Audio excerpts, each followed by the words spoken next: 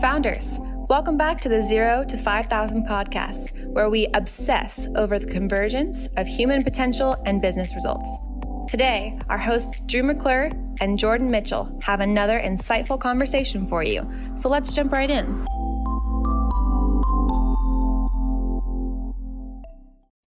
Okay, founders, welcome back to the podcast. Today, I'm sitting down with the co-founder of Michigan Software Labs, Josh Hulst. Josh built his monster company off the vision to make developing iPhone and Android apps easier for clients. After being chosen for GE's prestigious Edison Engineering Development Program, Josh co-founded Michigan Software Labs in 2010 and has never looked back. He now works on a global scale with all kinds of businesses. Josh has proven to be a leader worth following, so we are pumped to have him on the podcast. Josh, my new friend, thank you for being here today. Hey, thanks, Drew. It's great to be here. Yes, sir. So how did we get into this? Yeah, so Michigan Software Labs started as an idea back in 2010. My business partner and I, who had known each other socially for a couple of years at that point, had this idea. Actually, his wife had the idea. She wanted to be able to go for a run and listen to a local radio station on her iPhone. So it was back when iPhones were starting to be big, apps were kind of starting to kick off a little bit, but there was no way for her to listen to that radio station while she was out and about. And so she asked my business partner, Mark, if he could build an app. And so we kind of partnered together and built the iOS and Android version, and then actually ended up donating that app to the radio station, just kind of off on the side for fun. After that, they started to, they put up a logo, all of that kind of stuff for us. And we actually started just getting marketing straight from them. And we told them, you know what, we're just kind of doing this for fun. Don't worry about it. But all of a sudden we had these companies, we had Volvo reach out to us and be like, hey, can you build us an app? And it was an interesting story to like say, Dang. you know, we're just kind of two guys sitting in our basement doing this just for the fun of it. But it really just kind of grew from that. And so we put up a website, started to take some clients in, ran the company part-time for about 2 years while we both had other jobs. And then after that, started to make a run for it full time. So what were the jobs that you were working while you were doing this simultaneously? Yeah, so I was at GE Aviation as a software developer as part of the Edison program that you mentioned earlier. Getting to do a rotational program with them, learning about all of the different parts of aviation software, from drones to flight control systems and management systems, really working through that for about 2 years. And my business partner was working for digital marketing at an education company. Okay. And had you had thoughts before this of starting your own company, or did this just kind of appear and you went with it? This one kind of appeared. Kind of growing up, though, there was always that little bent of entrepreneurship in both of our lives. But in my side, I had a lawn mowing company that I ran in high school with my brother, where we were mowing like 20 lawns through the summer. I had a computer repair business. And so there was always some of those kind of things rolling around. Sure. When I finished grad school, I didn't expect that it'd be so soon, or that it would be something kind of directly in that line. But it was always kind of rolling around at that point. So how did you, did the skills that you were learning, obviously, through college and then now at GE, were they directly applicable to what you were now doing over here? Or was that a new skill you were learning as you were going? So the development side was very much what I learned in college. My undergrad and grad school were in computer science. And so the development, programming, and writing apps was what I had been training for. And then GE was also writing software. So that part fit really well and allowed us to really do this early on without getting a lot of other people involved. We were able to both sell the product and then write it and build it for our clients. But running the business side and all of the actual entrepreneur stuff, that was more along the lines of having to learn and pick it up as we went, just because it hadn't been a focus of mine necessarily in school. Sure. Why do you think those early companies were seeking you out instead of your competition when you were just hobbyists? Yeah, I ask that question all the time. I honestly don't know. No, it was a time where it was really early on, kind of in the App Store. And so anybody that had some credibility in the area was starting to get reach. And so people were interested in anybody that had an app in the App Store. I mean, you probably remember those days where there were 500 apps coming out and every new one was this big deal. It was being publicized and rose to the top of the list. And so some of it was just recognition from that spot of being in the App Store in a small market. Some of it was the relationships that we had already had in the area that we had started the company and kind of the reach of some of our early clients. And we still see this today, but a lot of it just came from word of mouth, where the apps and the software solutions that we're building for clients are exciting and they want to share that with other people, and kind of word just spreads and somebody will eventually ask, like, who built that for you? And it just kind of builds from there. What were those early years, the first couple years? What were some of the meaningful mile markers that you guys passed by? Yeah. So the first kind of early on when we started it, like I said, we built the app for the radio station, just the two of us, and kind of picked it up with those. Early on, then after the first project or two where we started to get more traction, we actually started using some outside contractors that we pulled together, either people that we knew socially or just others that were looking for jobs. And so it wasn't a team, but it was a group of people who were kind of working together to build those. And so we were able to figure out how that client interaction and getting requirements and figuring out what the users actually needed could work with Mark and I kind of running the company and interacting with our clients, then also pulling in that group of people, that team, that contractors with us to be able to build and scale, even at that really early stage, to do more than what we could develop on our own at that point. So that was a big milestone. And then as I went full time with the company, we got this little tiny office, our first physical office in the basement level of a place in West Michigan. And that felt like we were big stuff. Now we have an office, we've got an address, and that was a huge milestone, just kind of cementing like, no, this is a legitimate place, a legitimate company, and we can actually start moving forward with that. Yeah. How did you think about taking the leap? Like, was it a difficult decision that you felt like man, I was a little afraid and I made the best, I just kind of took a gamble, or was it not? At that point, was it pretty clear that this is something I should be doing? Looking back, I probably should have been a little bit more scared than I was. It was a little bit, it wasn't too bad. So at that point, my wife and I had been married for a couple of years when we had our first daughter. And so we'd been working at GE for a little while, and we started to look around and said, you know what? Michigan Labs has legs, and it's getting to the point where it's getting a little bit too busy to have a family, to work full time at GE, and to run the company. And so the initial idea was like, okay, it's time to kind of wind down Michigan Labs. It was a fun little thing to play around with. It's time to shut that down. And over a couple months of talking about that and starting to look forward to either trying to sell it or just kind of wrap it up and finish up the client projects that we had going on, there was a growing realization like, no, we could actually make a run at this, and it could be really interesting for us to try and do that.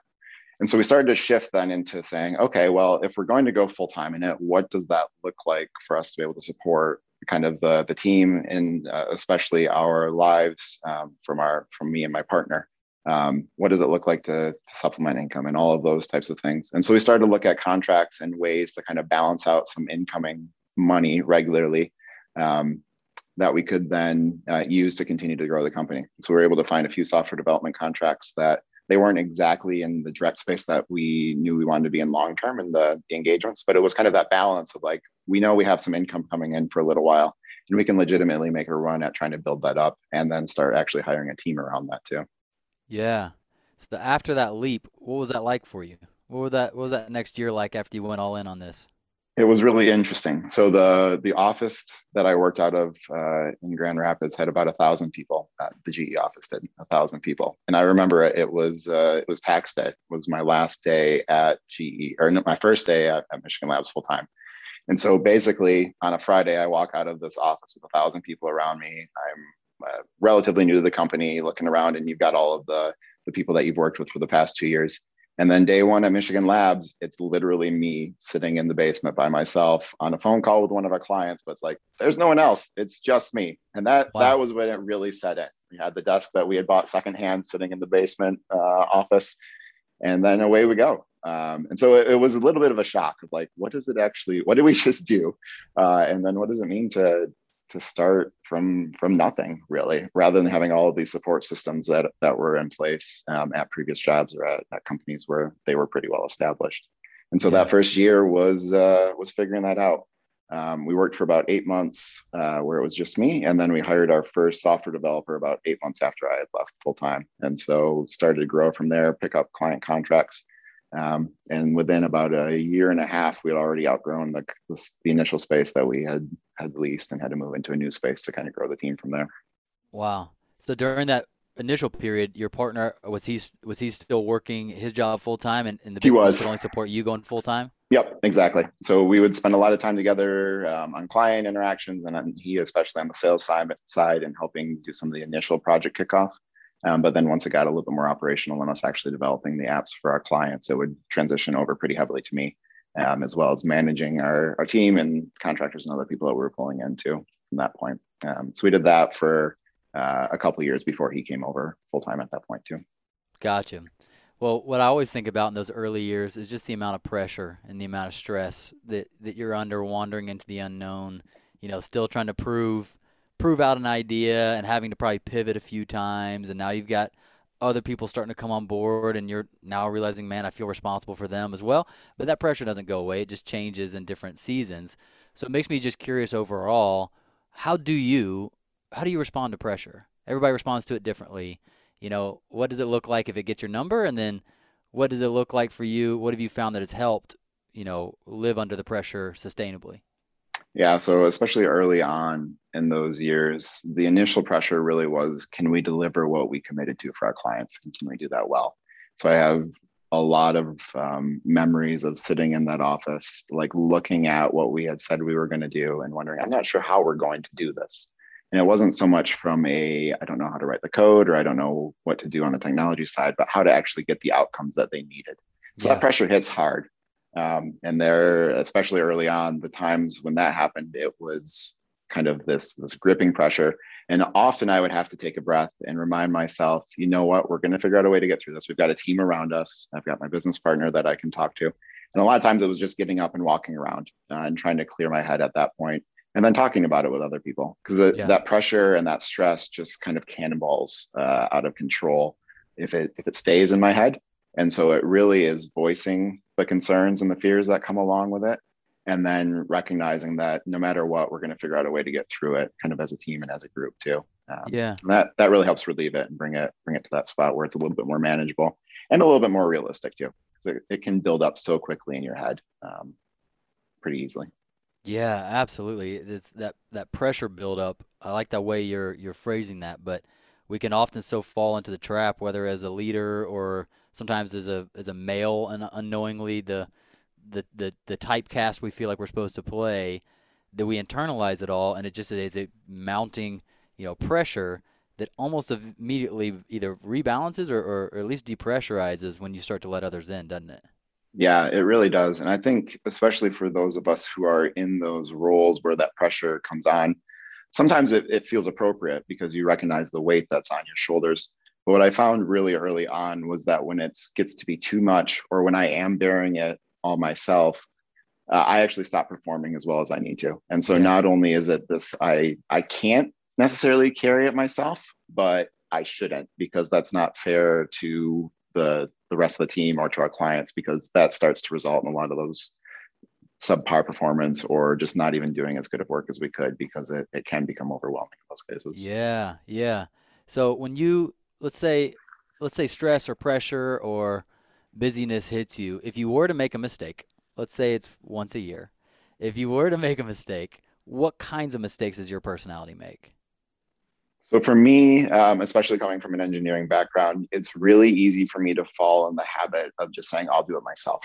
And Hmm. now that we have a team around us, that's not really a good answer anymore. But we get in the pressure, I go heads down and I will figure out the problem. And oftentimes I get there eventually. It may not be near as well or near as good as what our team could come up with, but I kind of go into this I'm going to figure it out myself, and I'm just going to grit my teeth and get through it, whether that's not talking about it with others or even just saying I'm not going to leave this computer screen until I figure out what needs to happen, or I can't give myself a break.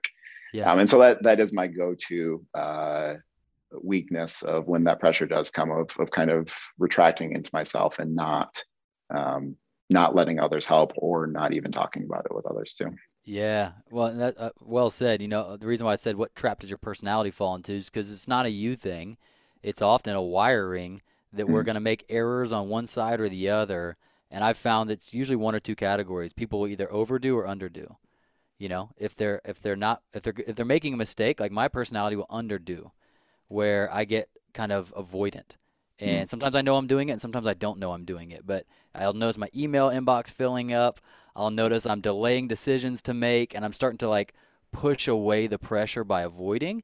And then other personalities overdo it, where they won't leave their computer screen, where they're working longer hours, where they're kind of white knuckling everything, and it's not good or bad. It's just either it's like opposite gutters. You know what I mean? I think that's really interesting depending on kind of what problem it is to solve too. Because especially as the company grows, it becomes easier to avoid the problem Yeah. because so much of it is it's either interpersonal or it's relational. And there isn't just that way that I can grit my teeth and get through it. It's I have to talk to these people or I have to do this interaction. And often for me, Interesting. that's easier for me to avoid rather than kind of grit and over interact in some of those cases. Yeah, so it's a little bit of both. I haven't thought about it that way. That's interesting. So in some sense, it's like, yeah, I want to avoid the discomfort or the unknown of how do I pass this off, Yeah. so that I can just grit my teeth and do it myself. What's the ramification of that?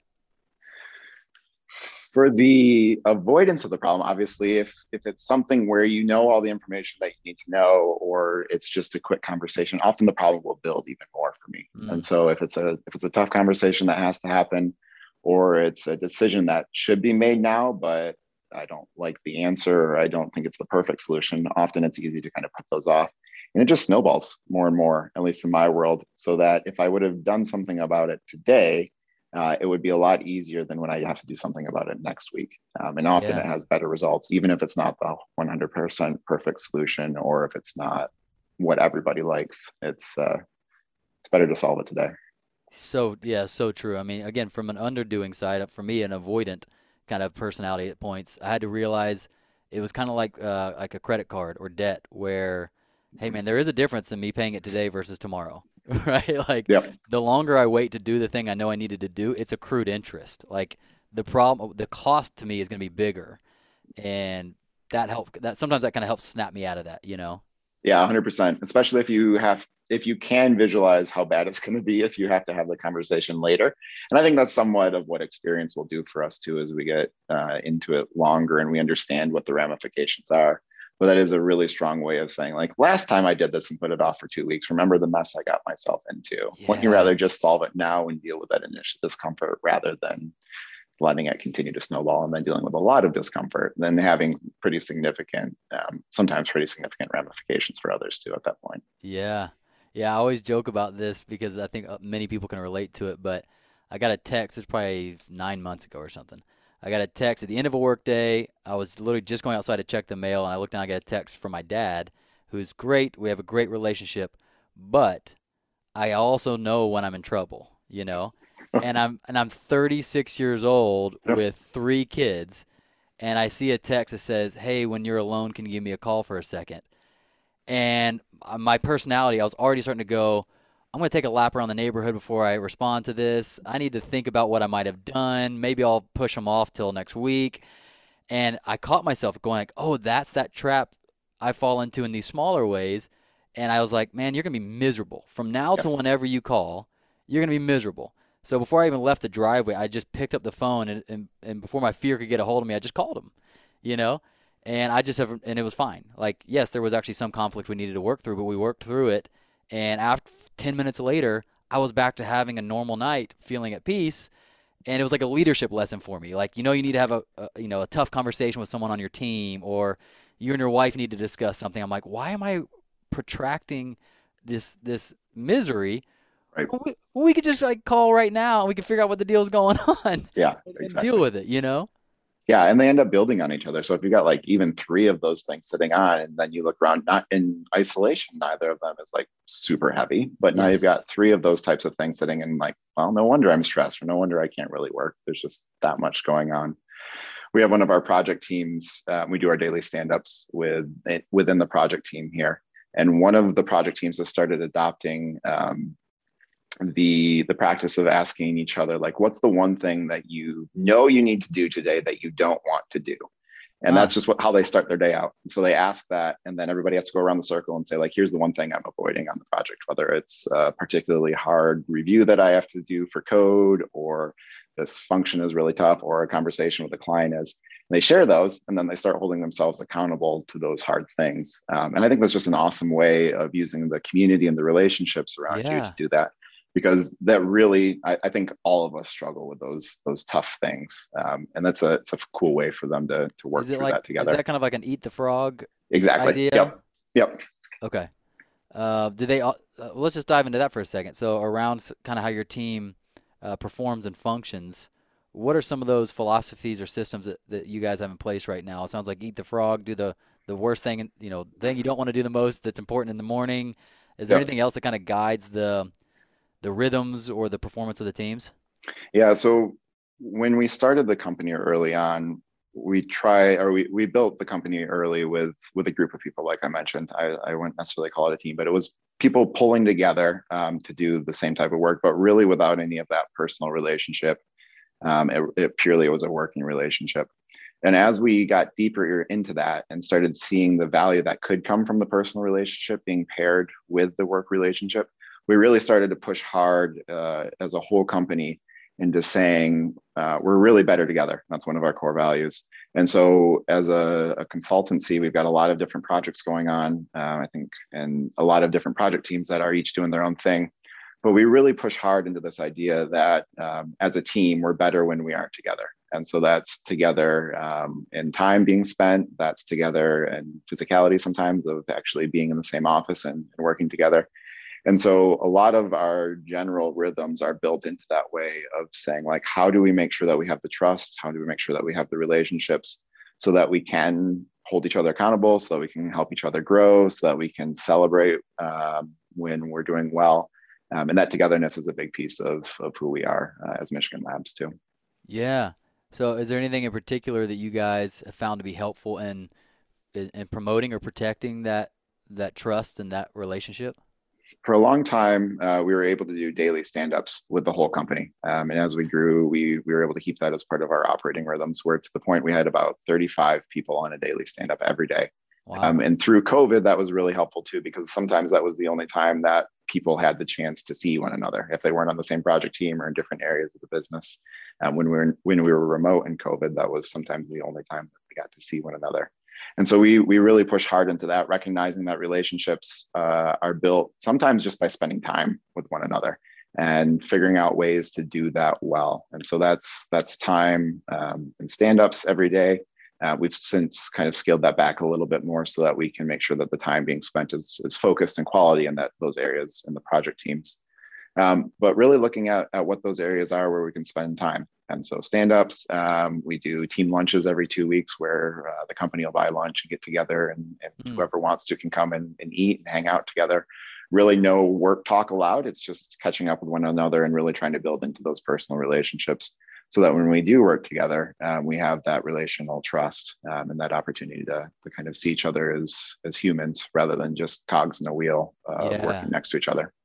So back to the daily stand-ups in case anybody's listening that would want to know more about that. What did they used to look like up to about 35 people, and what do they look like Yeah. now? So when we started the company, this was when we started hiring full-time team members. We were generally working on the same project together. And so it was your typical agile stand-up of what did you do yesterday? What are you going to be doing today? And then what blockers do you have? And so for a long time, probably up until there was 10 or 15 people at the company, we were able to do that daily and get into some of the nitty gritty of what happened yesterday. People were able to offer suggestions on maybe some of the blockers that were there and be able to help one another and use it as just a small way of some mentorship and some support with one another. Once we got above like 15, 20 people, we started to move more into this idea of project teams doing stand-ups. And so you still could hear about what a different project team was doing or maybe some of the struggles they were having. But it was more of that project team interaction rather than specific individual interaction. And that scaled really well for a while too. Again, through the remote portion of COVID for us, it was just a great way for everybody to stay up to date on what projects were happening, and also a really nice spot for us to do quick announcements in the morning, just kind of keeping that together. But then recently, actually over the past couple months, we've started doing twice a week huddles instead. It was getting to the point where just from the size of the company and the amount of time that was being spent in the stand-ups wasn't really being well used because you couldn't get into enough specifics Sure. and there were just too many people to talk. So the relational piece wasn't as strong there. And so now on our in-office days, we do the huddles where we have 4 slots and people can sign up and do a quick demo, just generally 3 to 4 minutes, a demo of what they're working on or something new that they learned. That's where we do our leadership team updates as well. And so we'll talk about what the leadership team's been working on and maybe any strategic priorities.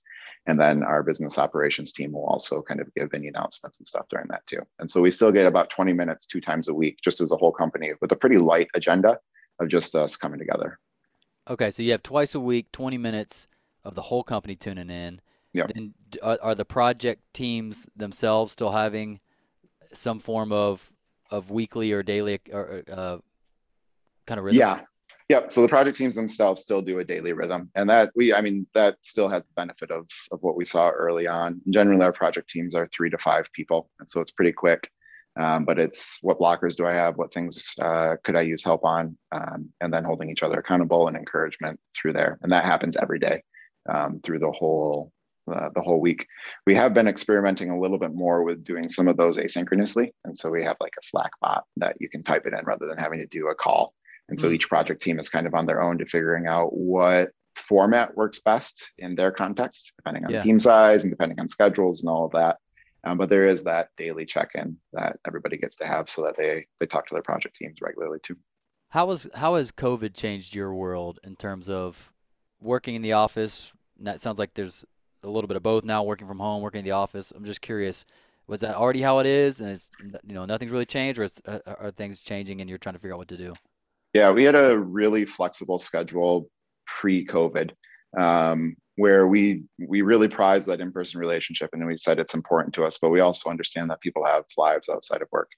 And so pre-COVID, on Monday, Tuesday, Thursday, Friday, it was the expectation that you're in the office unless you've got something going on. So if people had a doctor's appointment or they need to be home for like a contractor coming over or something like that, they were able to do that. And some people would actually do quick vacations, and if they had a travel day or whatever, they could figure out logistics around that. But then Wednesdays were more of the, if you want to work from home at a regular basis, Wednesday is the day that you can do that. And so pre-COVID, we actually had most of the company was working remotely on Wednesdays already. That really helped ease the transition for us into full-time remote work that we went through during COVID. We had the infrastructure already set up for it and had some of the rhythms already there. But obviously COVID was a much more intense version of that. Yeah. And then as we've started to come out of our full-time remote portion of COVID, we've moved to in-office expectations for Monday, Tuesday, Thursdays. So Wednesday, Fridays are kind of back to that idea now of, if you want to work remotely on those days, you're more than welcome to.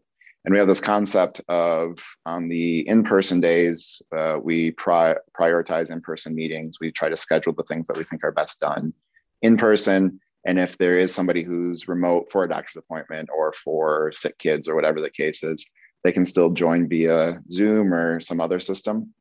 But then on Wednesdays and Fridays, we go full remote first. And so generally on those days, if there are meetings scheduled, which we try to keep to a minimum, Zoom is the preferred platform. And even those of us in the office generally interact from our own desks or from individual rooms rather than kind of the conference rooms, just so that we don't disincentivize that opportunity to work remotely on those days. Yeah. So in the process of going to full remote to quasi now, some hybrid, has anything surprised you? Like, I assumed something would be like this and it wasn't, or I assumed it'd go this way and it didn't, whether it went better or worse. Like, has anything surprised you in the actual doing of it? I think early on in COVID, not necessarily in COVID, the remote portion of COVID, but kind of midway through, when we started to have some people back in the office and some people that were still at home, it was really interesting getting some empathy for those who were remote, calling into a group that had that were all in the same conference room. And so that was a little bit of a surprising side to see how ostracizing or how kind of lonely it could be when you were just 1 or 2 people calling into that group. Yeah. Even when you knew everybody in that room and you had pretty strong relationships, for those that were at home full time, it was surprising to see like just how big of an effect that had. And so that was where one of the things that we did, trying to figure out what the kind of that remote in-person version looked like, so that we could continue to still feel together as a team and move together through that. And we made sure, like, even when we did our all hands meetings, when we were in the kind of that hybrid mode where there were some people who were still fully remote, making sure that we set up everything so that everybody was at a level playing field. through the whole time. Yeah, you may be talking about this or may not, but as my experience has been, I do so many trainings and coaching sessions and that kind of stuff with companies and teams that if it's many people in one space, and whether it's me or somebody else on the camera, it just feels less personal because Mm. they're all sharing one camera and they're sharing one microphone, and it's even hard to hear like the crosstalk. But if everyone has their own computer screen, like even if they're all in the same office, but they can shut their door and they're on their own computer screen, it feels different. It's like I see your face, your face, your face. I hear your microphone, your microphone, your microphone. Yeah. And I prefer it that way. So I've had a few being like, hey, can you call in? We're all going to be at this conference room, whatever. I'm like, if at all possible, no.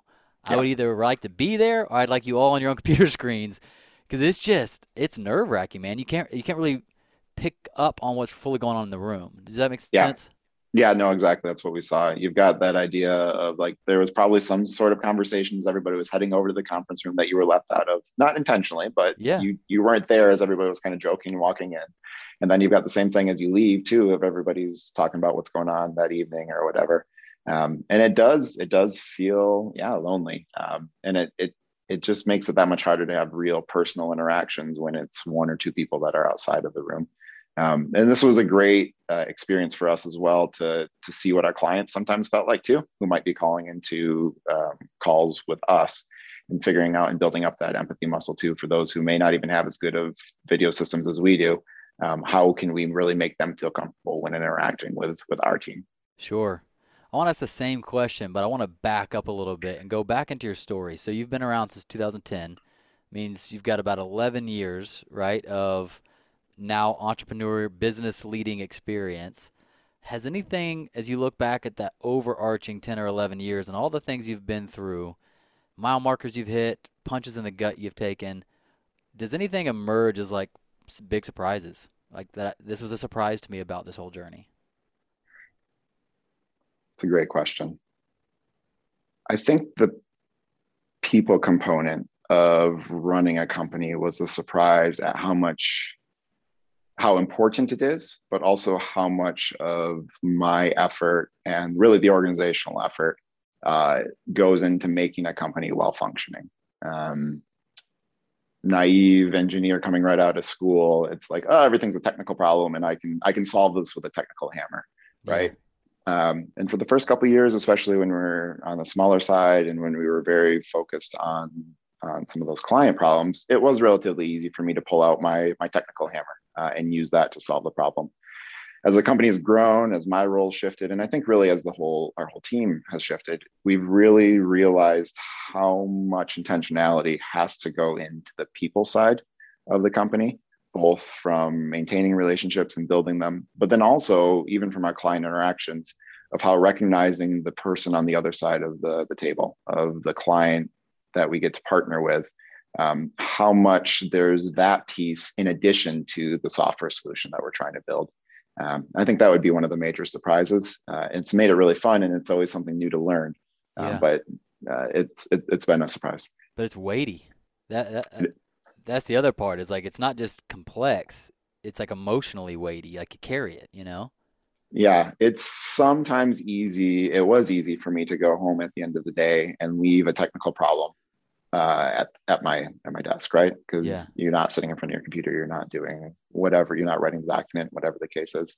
But when it becomes a relational or a people thing, that weight follows you through, and you recognize how important it is because you're actually interacting with others and making decisions and interactions that affect their lives too. This isn't an on-off switch where we can turn on our work persona and do our work thing and then turn it off when we leave for the day. And our team doesn't have that on-off switch. And so the decisions that we make here of how people are treated at the office, how the team interactions go, I mean, that weighs on us all, right? And so that Yeah. weightiness is recognizing the responsibility and the excellence that I think that we need to do to serve our teams well through that. Do you have any particular perspective or philosophy that helps you carry that weight well, right? Because we could turn it off in a way that we kind of get cold-hearted almost as a response to like I can't take the pressure of it or it hurts too much. People do that all the time in relationships where you hurt me and so I shut down. Or we can overtake it on where like, man, it's just really eating our lunch, like can't shake it, can't focus at dinner with the kids and whatever because this problem's gnawing at me. Has anything helped you navigate that? I'm sure no one's got it perfect, but just a little better. Yeah, if you had a perfect solution, I'd love to hear it because it is No. a struggle, right? Yeah. I think for me, what's been helpful is recognizing the importance of it, but not overemphasizing that, if it makes sense. Yeah. And realizing that if I'm genuinely doing my best day to day, at some level, that's really all I can give, right? And so recognizing kind of the same way that we talked about earlier in the interview about this idea, like not pushing too hard into the problem and just kind of gritting your teeth and getting through it. I think it's the same thing as you interact Mm, with others too, of saying like, I could grit my teeth and try to think about this and really make the solution work out in my head.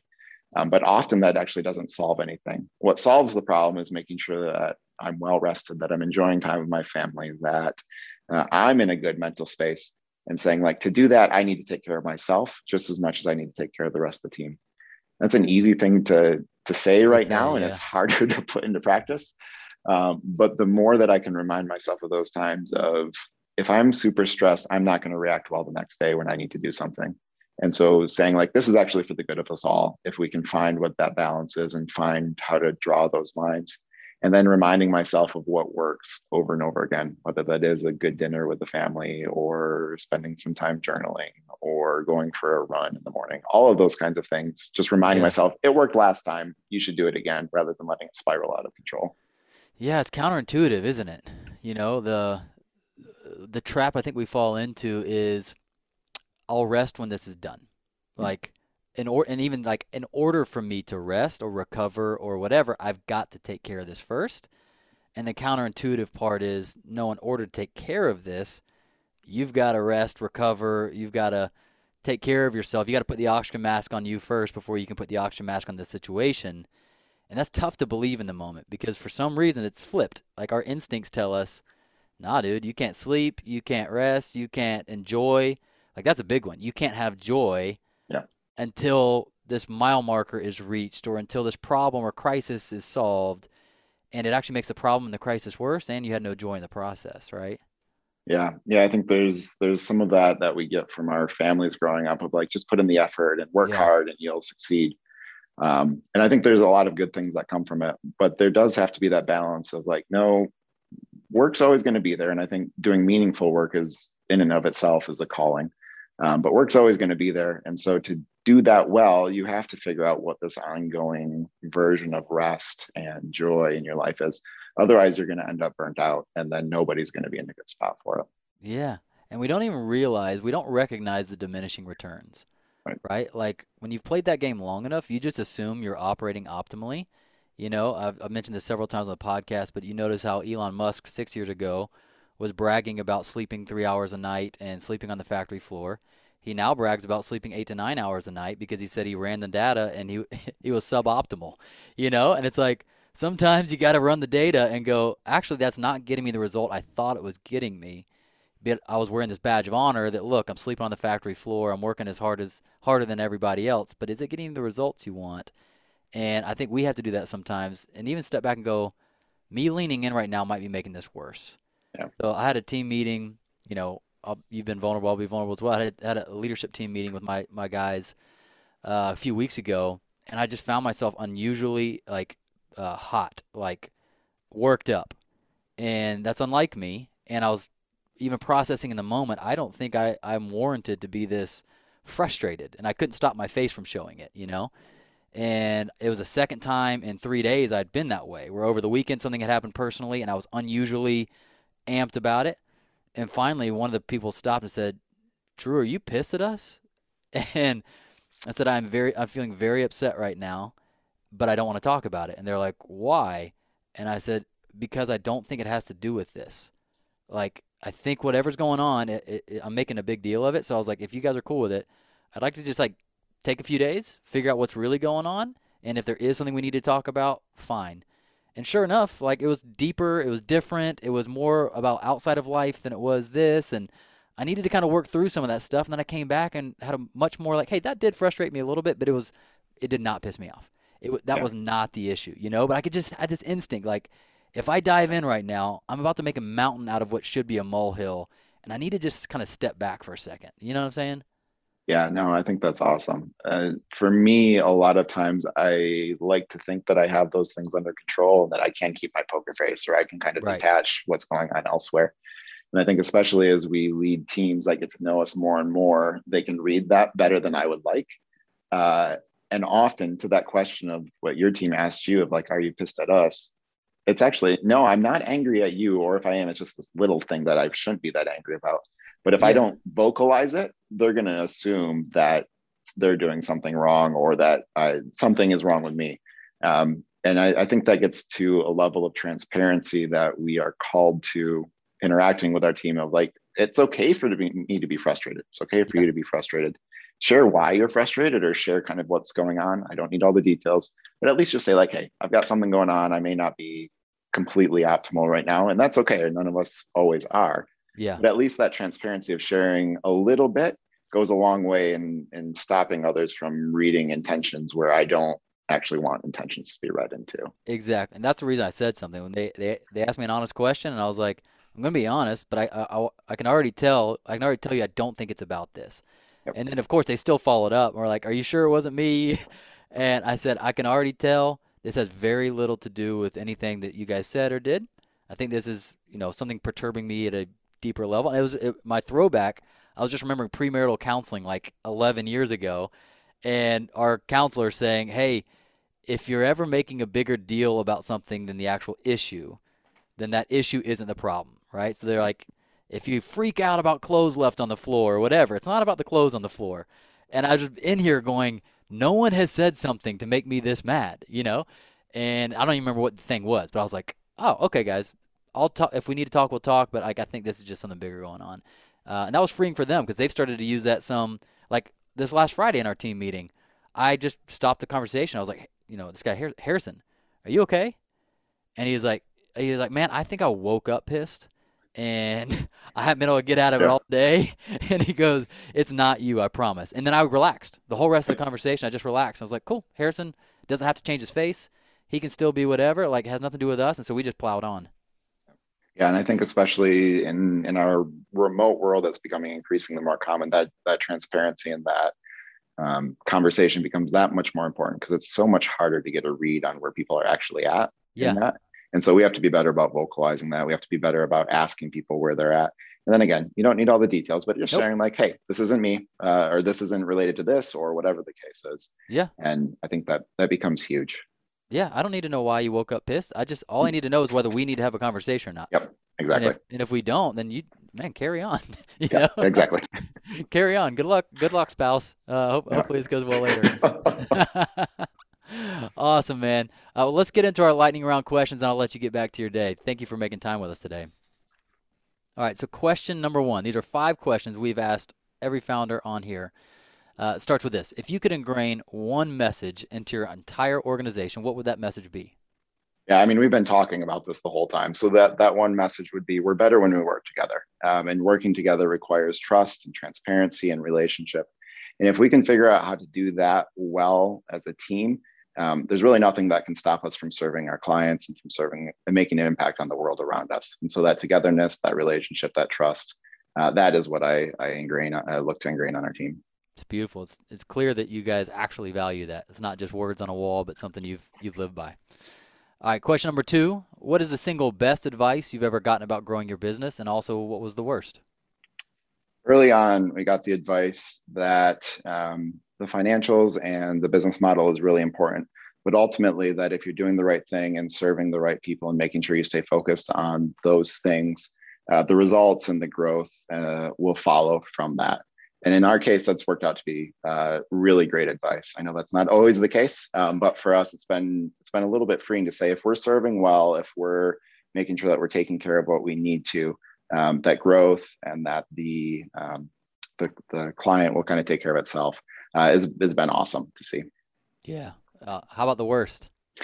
The worst is we got this early on was if you're not growing, you're dying. There's this idea that people elevate growth. And for a lot of companies, and in the context that I heard that, it was revenue growth of like, hey, if you're not really really putting it to the screws on revenue side, then the company is going to slow down or you're going to die. And we've took that and I kind of reframed that to say, I think there's more growth than just revenue or just headcount. And I think there is some truth to saying you need to continue to grow and move forward. But that growth and that progress can look very different depending on what the phase of the company is and the stage that comes along with that. Absolutely. All right, number 3, what causes you the most stress or worry currently leading your organization? So we've had significant headcount growth over the years, and it's been really cool to see our team take that on and figure out what their role is and how to interact with one another. The stress that comes from that, though, is making sure that we keep the relational focus as that kind of diffuses out.